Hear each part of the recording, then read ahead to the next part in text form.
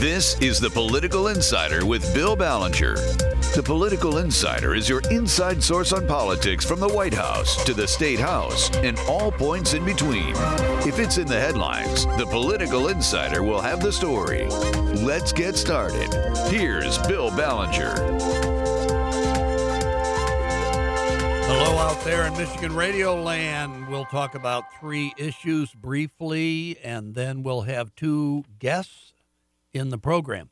First, I'd just like to mention that since we talked about this subject a week ago, a proposed settlement in the lawsuit challenging the state's congressional and state legislative maps that would have meant the redrawing of at least 11 Michigan state House districts is out, and a trial on the entirety of the lawsuit was launched on Tuesday of this week and completed this week. Last Friday, just to retrace our steps here a little bit, a three-judge federal panel handling the League of Women Voters versus Benson case rejected a controversial proposed settlement on the lawsuit between Secretary of State Jocelyn Benson and the plaintiffs. And the court sided with Republicans who said the consent decree that Jocelyn Benson had sought was fatally flawed in several respects. The court, which to that point had largely ruled in the plaintiffs' favor, said that a settlement would be improper without the consent of the Republican elected officials who intervened in the case. Further, it said Mrs. Benson lacked the authority to enter into a settlement.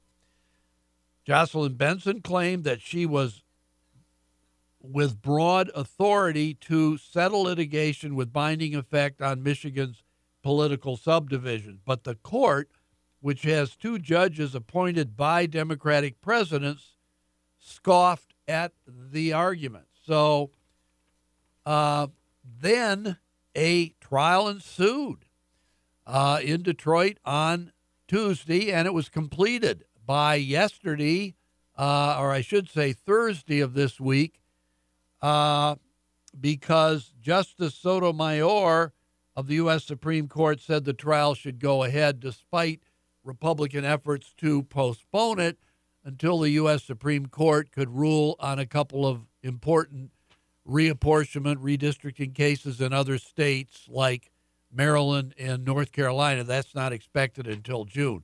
So that's where things stand right now. The court, the federal court, three-judge panel in Detroit has said the trial is over.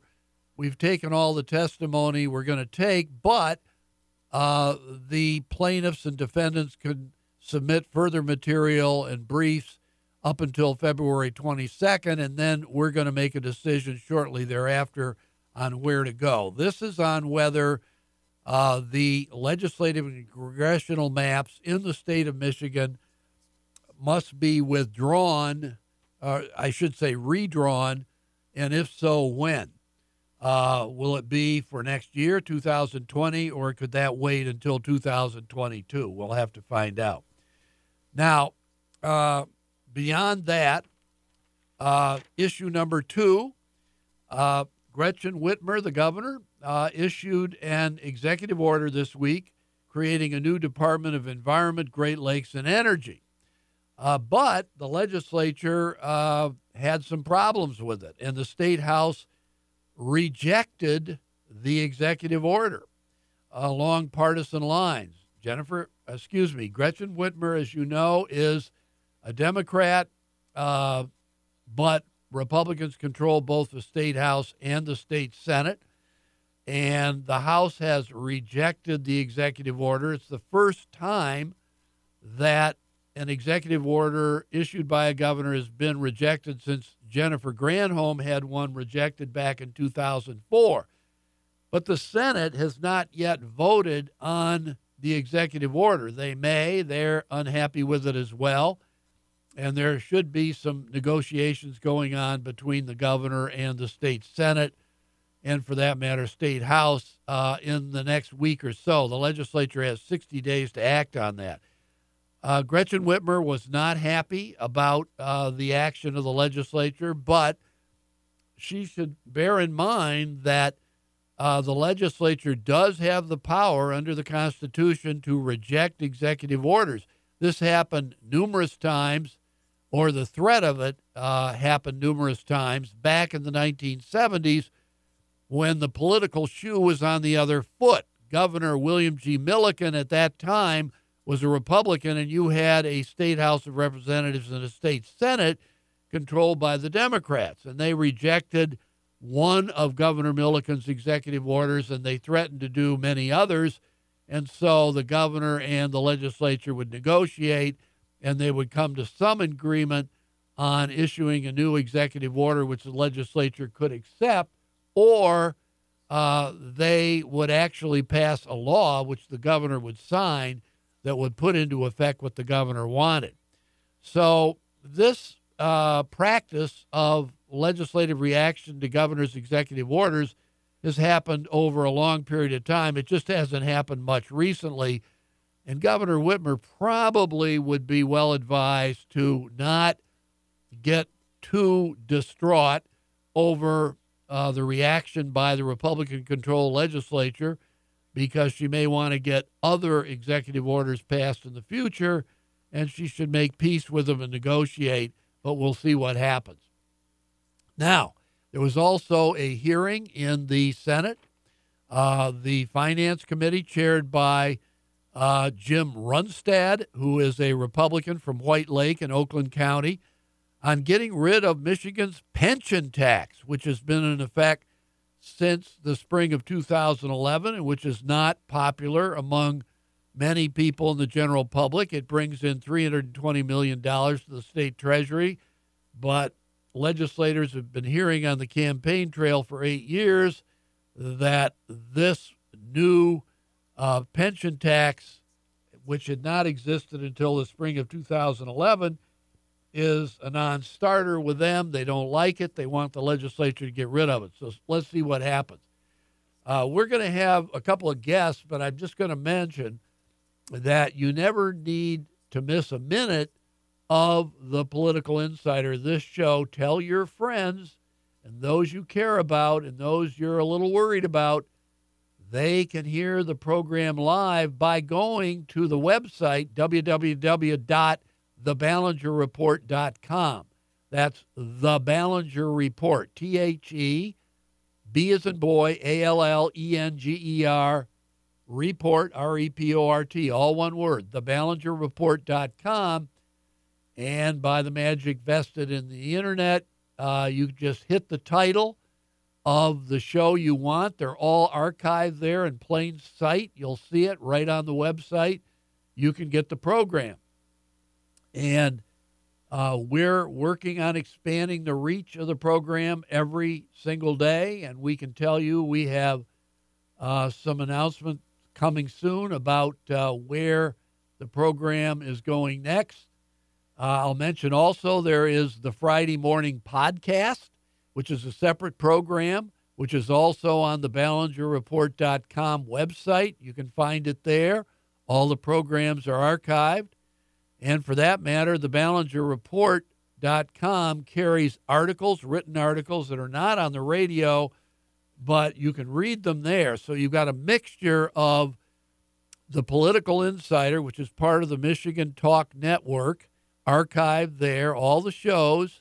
I think there are now, this will be the 37th, beginning last June. And then we've got podcasts dating back 2.5 years on the show. And we have also got articles written. So a lot to pay attention to. We've got a very exciting State of the State message coming up this coming Tuesday night, postponed a week by Gretchen Whitmer before the assembled Senate and House in the state capitol and the Supreme Court. A big event. That's this coming evening, Tuesday, February 12th. I'll be back in a minute.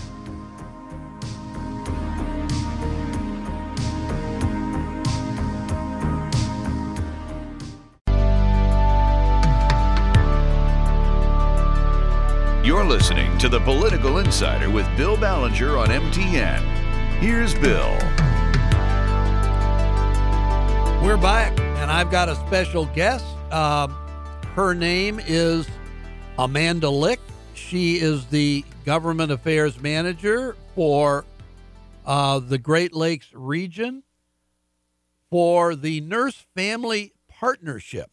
Now, I'm just going to say that late last year, a supplemental budget of $325,000 passed as part of a big $1.3 billion supplemental appropriation by the Michigan legislature for what is called the Nurse Family Partnership. I believe this particular grant is going to Kent and Ingham counties.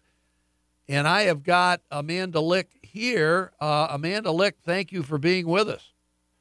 Thank you so much for having me today, Bill.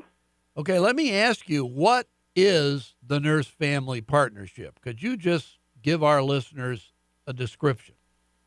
Absolutely, I'm happy to do that. So Nurse Family Partnership has been around for approximately 40 years. And what it is a proven home visiting model where we pair bachelor-prepared nurses.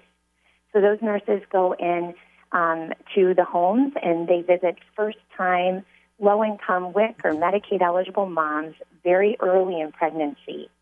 And the goal of those visits is to help improve pregnancy outcomes, child health and development outcomes, and then to help the moms set goals to improve the economic self-sufficiency of the family. So those nurses paired with those moms really unlock that mom's heart's desire in that first pregnancy, early in pregnancy, to help her become the best mom that she can be. Okay, in the past couple of decades, let's say, how many families have been affected by this program, would you estimate? So the replication of this model began in 1996, and approximately 287,000 families across the country. And then since we began implementing in Michigan across 10 sites, we have served around 5,700 families. So how widespread is it in Michigan? I mean, for instance, if this grant by the legislature in December was for Kent and Ingham counties, that's just 2 out of 83 counties. What about the rest of the state?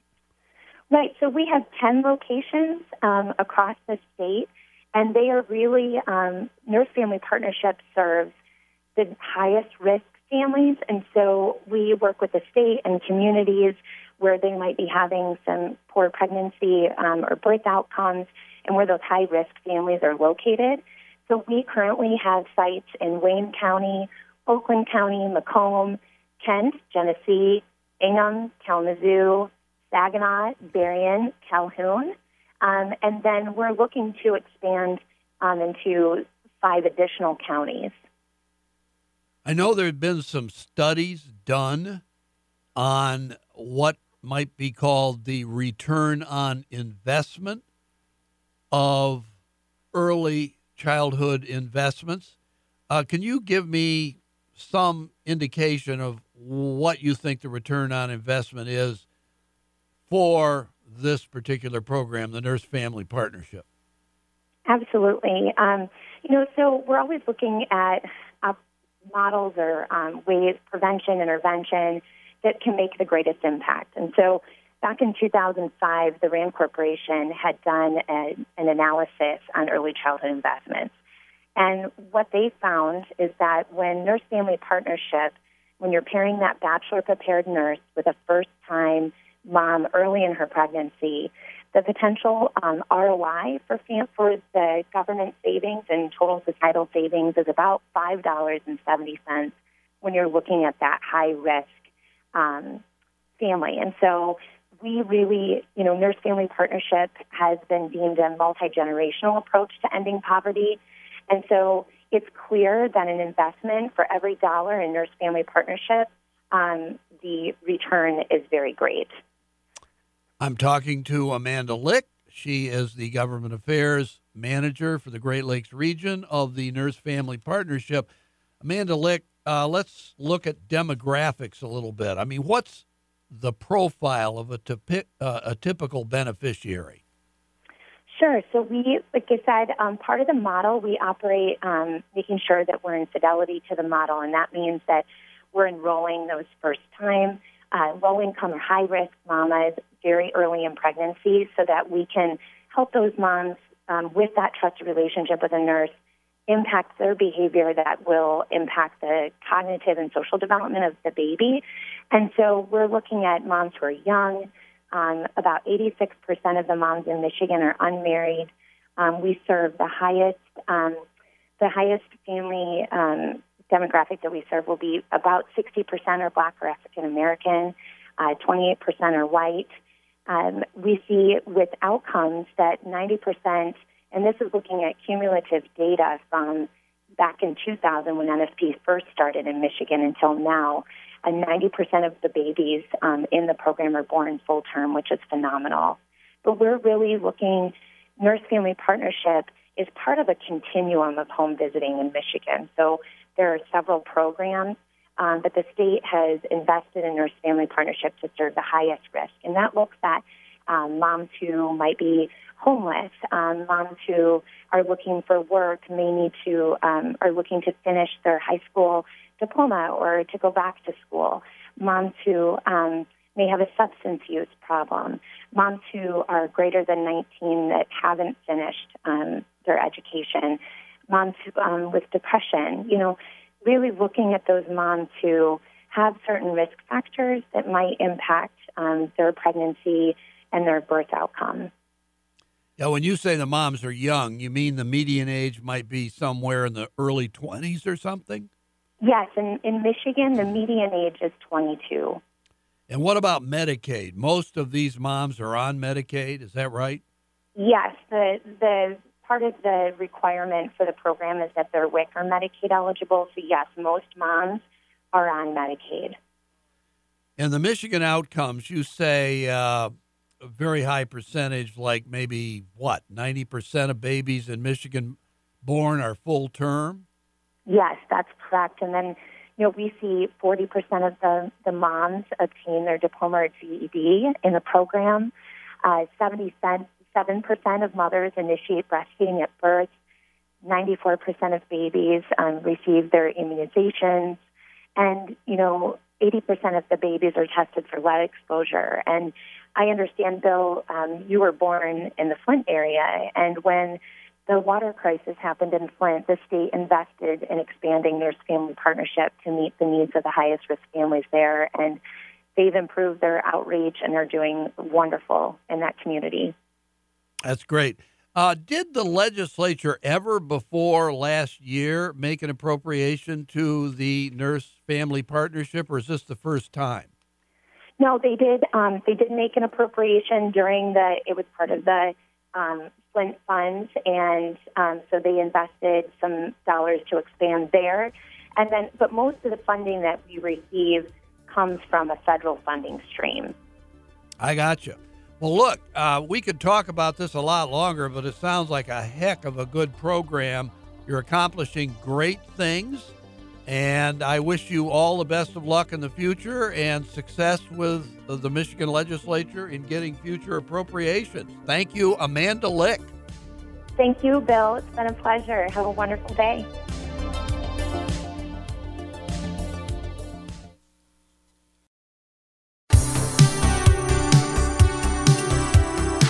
You're listening to The Political Insider with Bill Ballenger on MTN. Here's Bill. We have returned, and we have another guest. He is freshman state senator Jim Runstad of White Lake, a Republican. I say freshman, but he's no neophyte. He was 3 terms on the Oakland County Board of Commissioners. He served 2 terms in the State House of Representatives in the 44th District in central western Oakland County, and he is now the state senator from the 15th State Senate District. Senator Runstad, welcome to the Political Insider. Good morning, Bill. Glad to be here. I'd just like to mention before we start that Senator Runstad is chairman of the Finance Committee in the Senate, very important committee. He is also on the Appropriations Subcommittee on Justice and Public Safety. He's vice chairman of that. He's on the overall Appropriations Committee, of course, and he's on the Education and Career Readiness Committee, the Family, Seniors, and Veterans Committee. He's on the Judiciary and Public Safety Committee. In fact, he was chairman of the House Judiciary Committee in the last session of the legislature when he was a state representative. And he is also on the Appropriations Subcommittee on Capital Outlay. I'd like to start by asking him, he's got so many irons in the fire and so many things to talk about, but I'd like to ask him about something he's interested in, he's introduced legislation on, and that is stopping what is called the revolving door between legislators who exit the state capitol and step into a cushy six-figure job in the lobbying corps immediately with no cooling off period whatsoever, which doesn't look too good to a lot of the public, even though we've been blessed by having no scandals with respect to this as far as I can determine. So I'd like to ask Senator Runstad, what about this bill? I think it's Senate Bill 57. That's correct, Bill. And the concern that I have is a lot of it is the perception of the public. There was a national organization that looks at transparency in the various states, and Michigan was 50 out of 50. We're still 50 out of 50. So anything and everything we can do, to give the public some sense of relief that we're moving in the right direction on transparency is a positive. And Michigan is only one of 12 states that does not have a waiting period, a cooling off period, so that you can be a legislator, and the very next day after you've termed out of the office, you can step into a nice lobbying position. And there's always concern when the legislature and Congress and all of these entities are off in the distance, in this case, Lansing or Washington, and the public can't see what's going on at a day-by-day basis. Is there something untoward that is occurring? Is there kind of a sleight of hand, a quid pro quo that, well, if you hold this bill up or if you fast-track this bill, there's a nice job waiting for you? That's illegal. It's not to be done, but it doesn't say that there isn't the public concern that subtleties can exist, and this would just wipe that out, because those legislators, after they have left office, we have the shortest term limits, and so within 2 years, you have a third gone and a third coming in every cycle, and so that legislator's influence would begin to diminish. However, if they're really good at what they're doing and they really have value, after that 2 years, they would be able to still be hired by a company. Well, when you mentioned Michigan as 50th out of 50 states in terms of transparency, I think Michigan is one of only 2 states where legislators are not required to divulge any sort of personal financial information whatsoever. We're one of only 2 states that does not require that in some way, shape, or form. Congress demands that be done. What about that? Is that something you think would be a step Michigan could take? And might you be interested in introducing legislation on that? Absolutely. In fact, I've asked my staff to look into what are the traditional disclosures, because I'm looking at releasing my personal information as well as a starting point. And this is a bill that I certainly would like to introduce. Anything that we can do to give the public some assurance that we are moving in the right direction is going to be a positive. I just put in a bill this week that said that if an entity violates the Open Meetings Act and they are sued by an individual in the community, and if the entity loses, then that entity owes the legal fees to that individual. That's currently not the case, and it will ensure that these entities are not playing fast and loose with the law, that if they are violating open meetings and they get sued, they're going to have to pay. The only other question I have about any of this legislation is what realistically are the chances you can get it passed? I mean, a lot of this stuff, I got to tell you, Senator, has been around for almost half a century in bill form. Legislators in the past have introduced it, and it never gets anywhere. You're correct, but I don't think that there's ever been the kind of publicity that is currently going on now. There is a real will out there in the populace that we solve these problems. I was hearing it at the doors.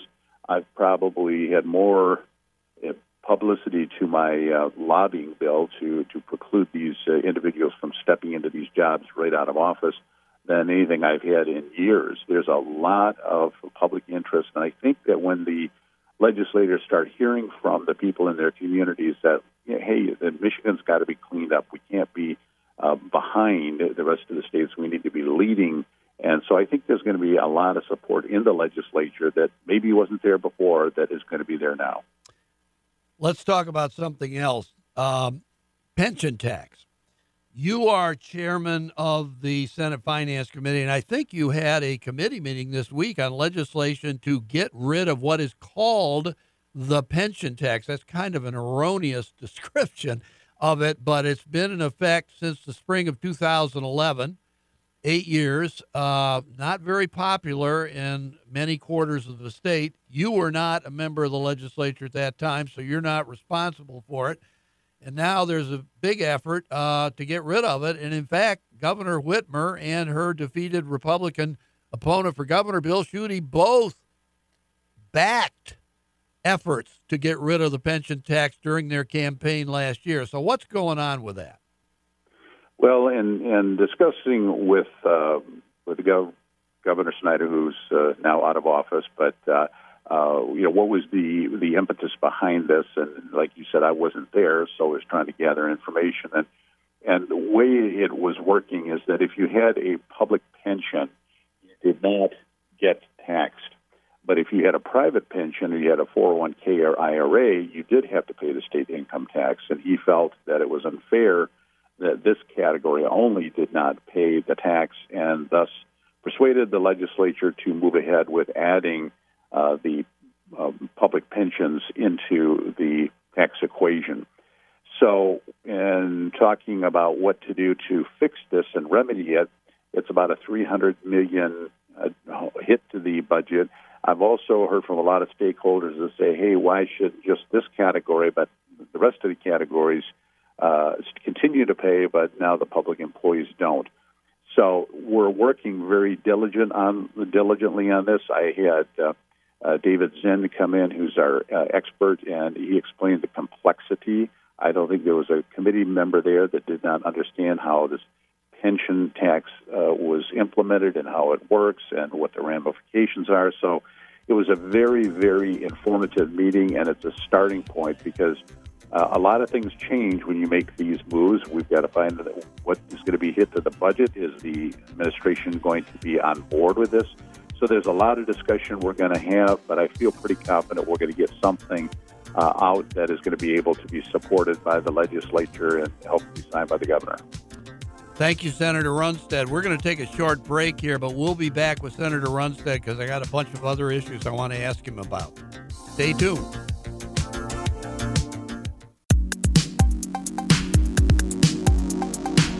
This is MTN, and you're listening to The Political Insider with Bill Ballenger. Here's Bill. We're back with Senator Jim Runstead, a Republican of White Lake in Oakland County. He is chairman of the Senate Finance Committee. He's on a whole bunch of other committees, particularly the Appropriations Committee and subcommittees. He's in the middle of a lot of very important legislation that's going on. I'd like to ask him about another subject that hasn't gotten that much attention, but he's pretty passionate about, as I understand it, Senate Bill 77. I don't know, what do you call that, the Grannycam legislation?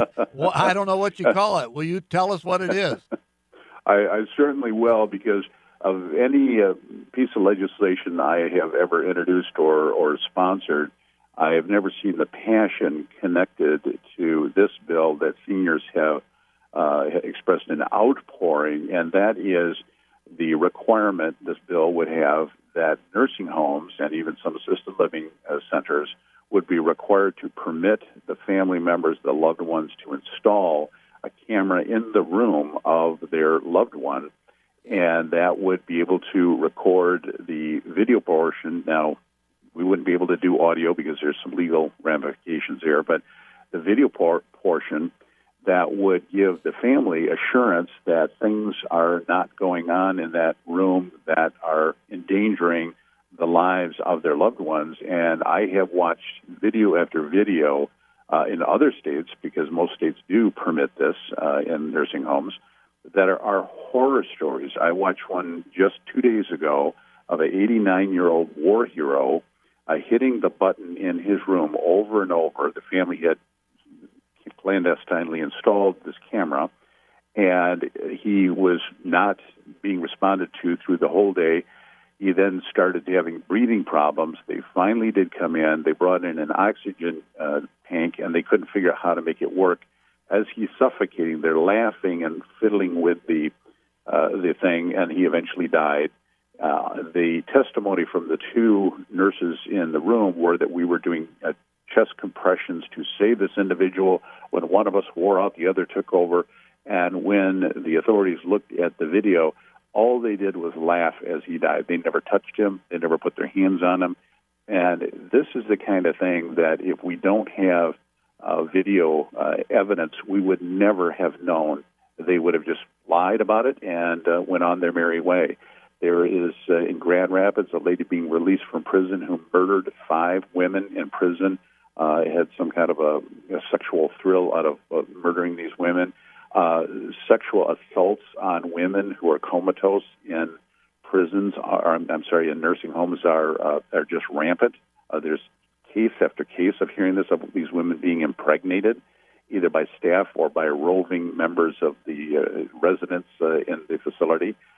So this will permit the family members in real time to be able to watch what's going on in that room and have evidence if there is wrongdoing, and basically be assured that their family members are not being abused in these facilities. Has legislation like yours come close to passing at any point in the recent past, or is this really the first major push for it? And what do you think its chances are? I think it's the first major push, and the only objection I've heard is from the nursing homes. But they don't have much to stand on. I watched videos recently of staff dumping a elderly person out of the wheelchair on the floor, hitting them in the face, and then testifying that, well, they slipped and fell getting out of the wheelchair. So the groundswell of support I think there's going to be from seniors across the state of Michigan. If this doesn't pass, they are going to really be talking to the legislators. I've talked to a couple senior groups, and they said, tell us the bill number, because I hadn't introduced it yet. We will call our legislators. We will make sure this happens. I've never seen more passion on the part of seniors than this. And, Bill, you and I both, we're going to get up there someday where we're going to potentially be infirm. We don't want to be exposed to that kind of violence and abuse. So it's something that really needs to happen, and I think that legislators who may stand in the way are going to really pay a price. Let's turn to another subject, very different, civil asset forfeiture. Now, in the last session of the legislature, when you, Senator Runstad, were still in the House, I think you had a bill in on this. Also, your House colleague at the time, Peter Lucido, had a bill in. His, I think, passed the House, went over to the Senate, but it was pigeonholed in the Senate Judiciary Committee, never passed. And there was some talk by at least the chairman of the Senate Judiciary Committee at that time, Rick Jones, who is now term limited out of office, that maybe your approach was better. Can you explain to our listeners what is civil asset forfeiture, and is there a good chance that something will happen on that in this session of the legislature? Sure. And for people who aren't familiar with civil asset forfeiture, it's like a 600-year-old common law that goes back to piracy and pirates or companies that capture captured another ship and what happens with that merchandise. And fast forward it to today, what actually happens if the material, the property is suspected as being part of the crime, that property is actually charged, not the individual. It's kind of crazy. They charge the property with the crime. And so even if there isn't a convicted individual who owns the property could be convicted and thus forfeit over to that government entity. And when I was sitting on committee, the most egregious one I remember was there was a art fundraiser down in Detroit, and all these high-end Beamers and Lexus and Lamborghinis had showed up to donate their money to the art fundraiser, and there was a few kids that were drinking underage, and so the police declared it a criminal enterprise, and they hooked all the cars, hauled them into the impound, and everybody was told you have to pay $999 to get your car back. And so they called their attorneys. They said, well, it's civil asset forfeiture. It's going to be 6 months to get your car back, if ever. Just pay the $1,000, which they all did. Well, I mean, they never anticipated that going to donate their money and support a cause is going to put them as a criminal enterprise because a few kids are drinking underage.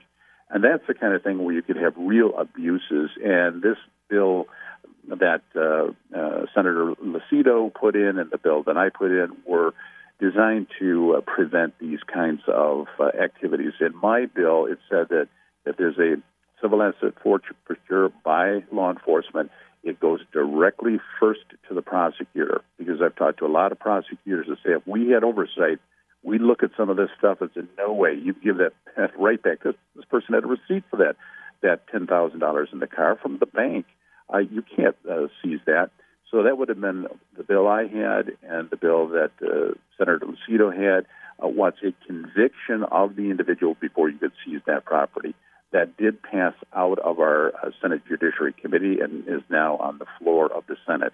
So I think there's going to be a lot of movement on probably both of these bills, but there's maybe some negotiating, some tweaking of Senator Lucido's bill, I think, before it actually comes out and gets signed by the governor. But there's a lot of momentum, and I certainly believe that something's going to happen in both these cases. Doesn't a lot of civil asset forfeiture circle around drug cases? They do. That's the majority of the cases. And I did, when I had in the judiciary as the chair, I had meetings around the state, and I heard a lot from law enforcement. And we pretty much agreed that a person who has $50,000, $500,000 in cash, vacuum sealed in a secret compartment in a vehicle with no demonstrated evidence where it came from is probably a drug mule.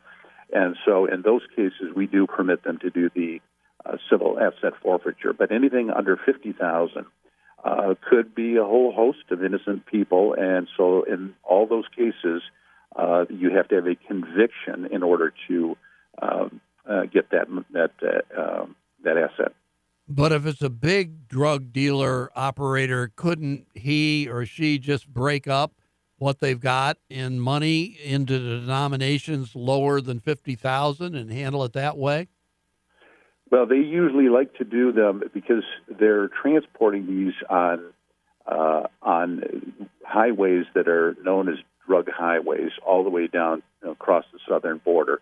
And the more trips they take, the more jeopardy they're in. They usually like to take large amounts, not small amounts, for these drug mules to get the money back to Mexico. So they take them over the border, they deliver the money, and then there's a shipment by somebody else. So the drug mule's main job is carrying the money. And the law enforcement is getting better and better at spotting these individuals. So they're getting caught more often, and the more trips, the smaller numbers, really jeopardizes their enterprise. Okay, Senator, I wish we could keep on talking because we've only talked on 4 or 5 subjects. My God, we'd have, a dozen or 2 dozen more we could talk about, but we run out of time. But thank you so much, Senator Jim Runstad, Republican of White Lake, our guest on The Political Insider.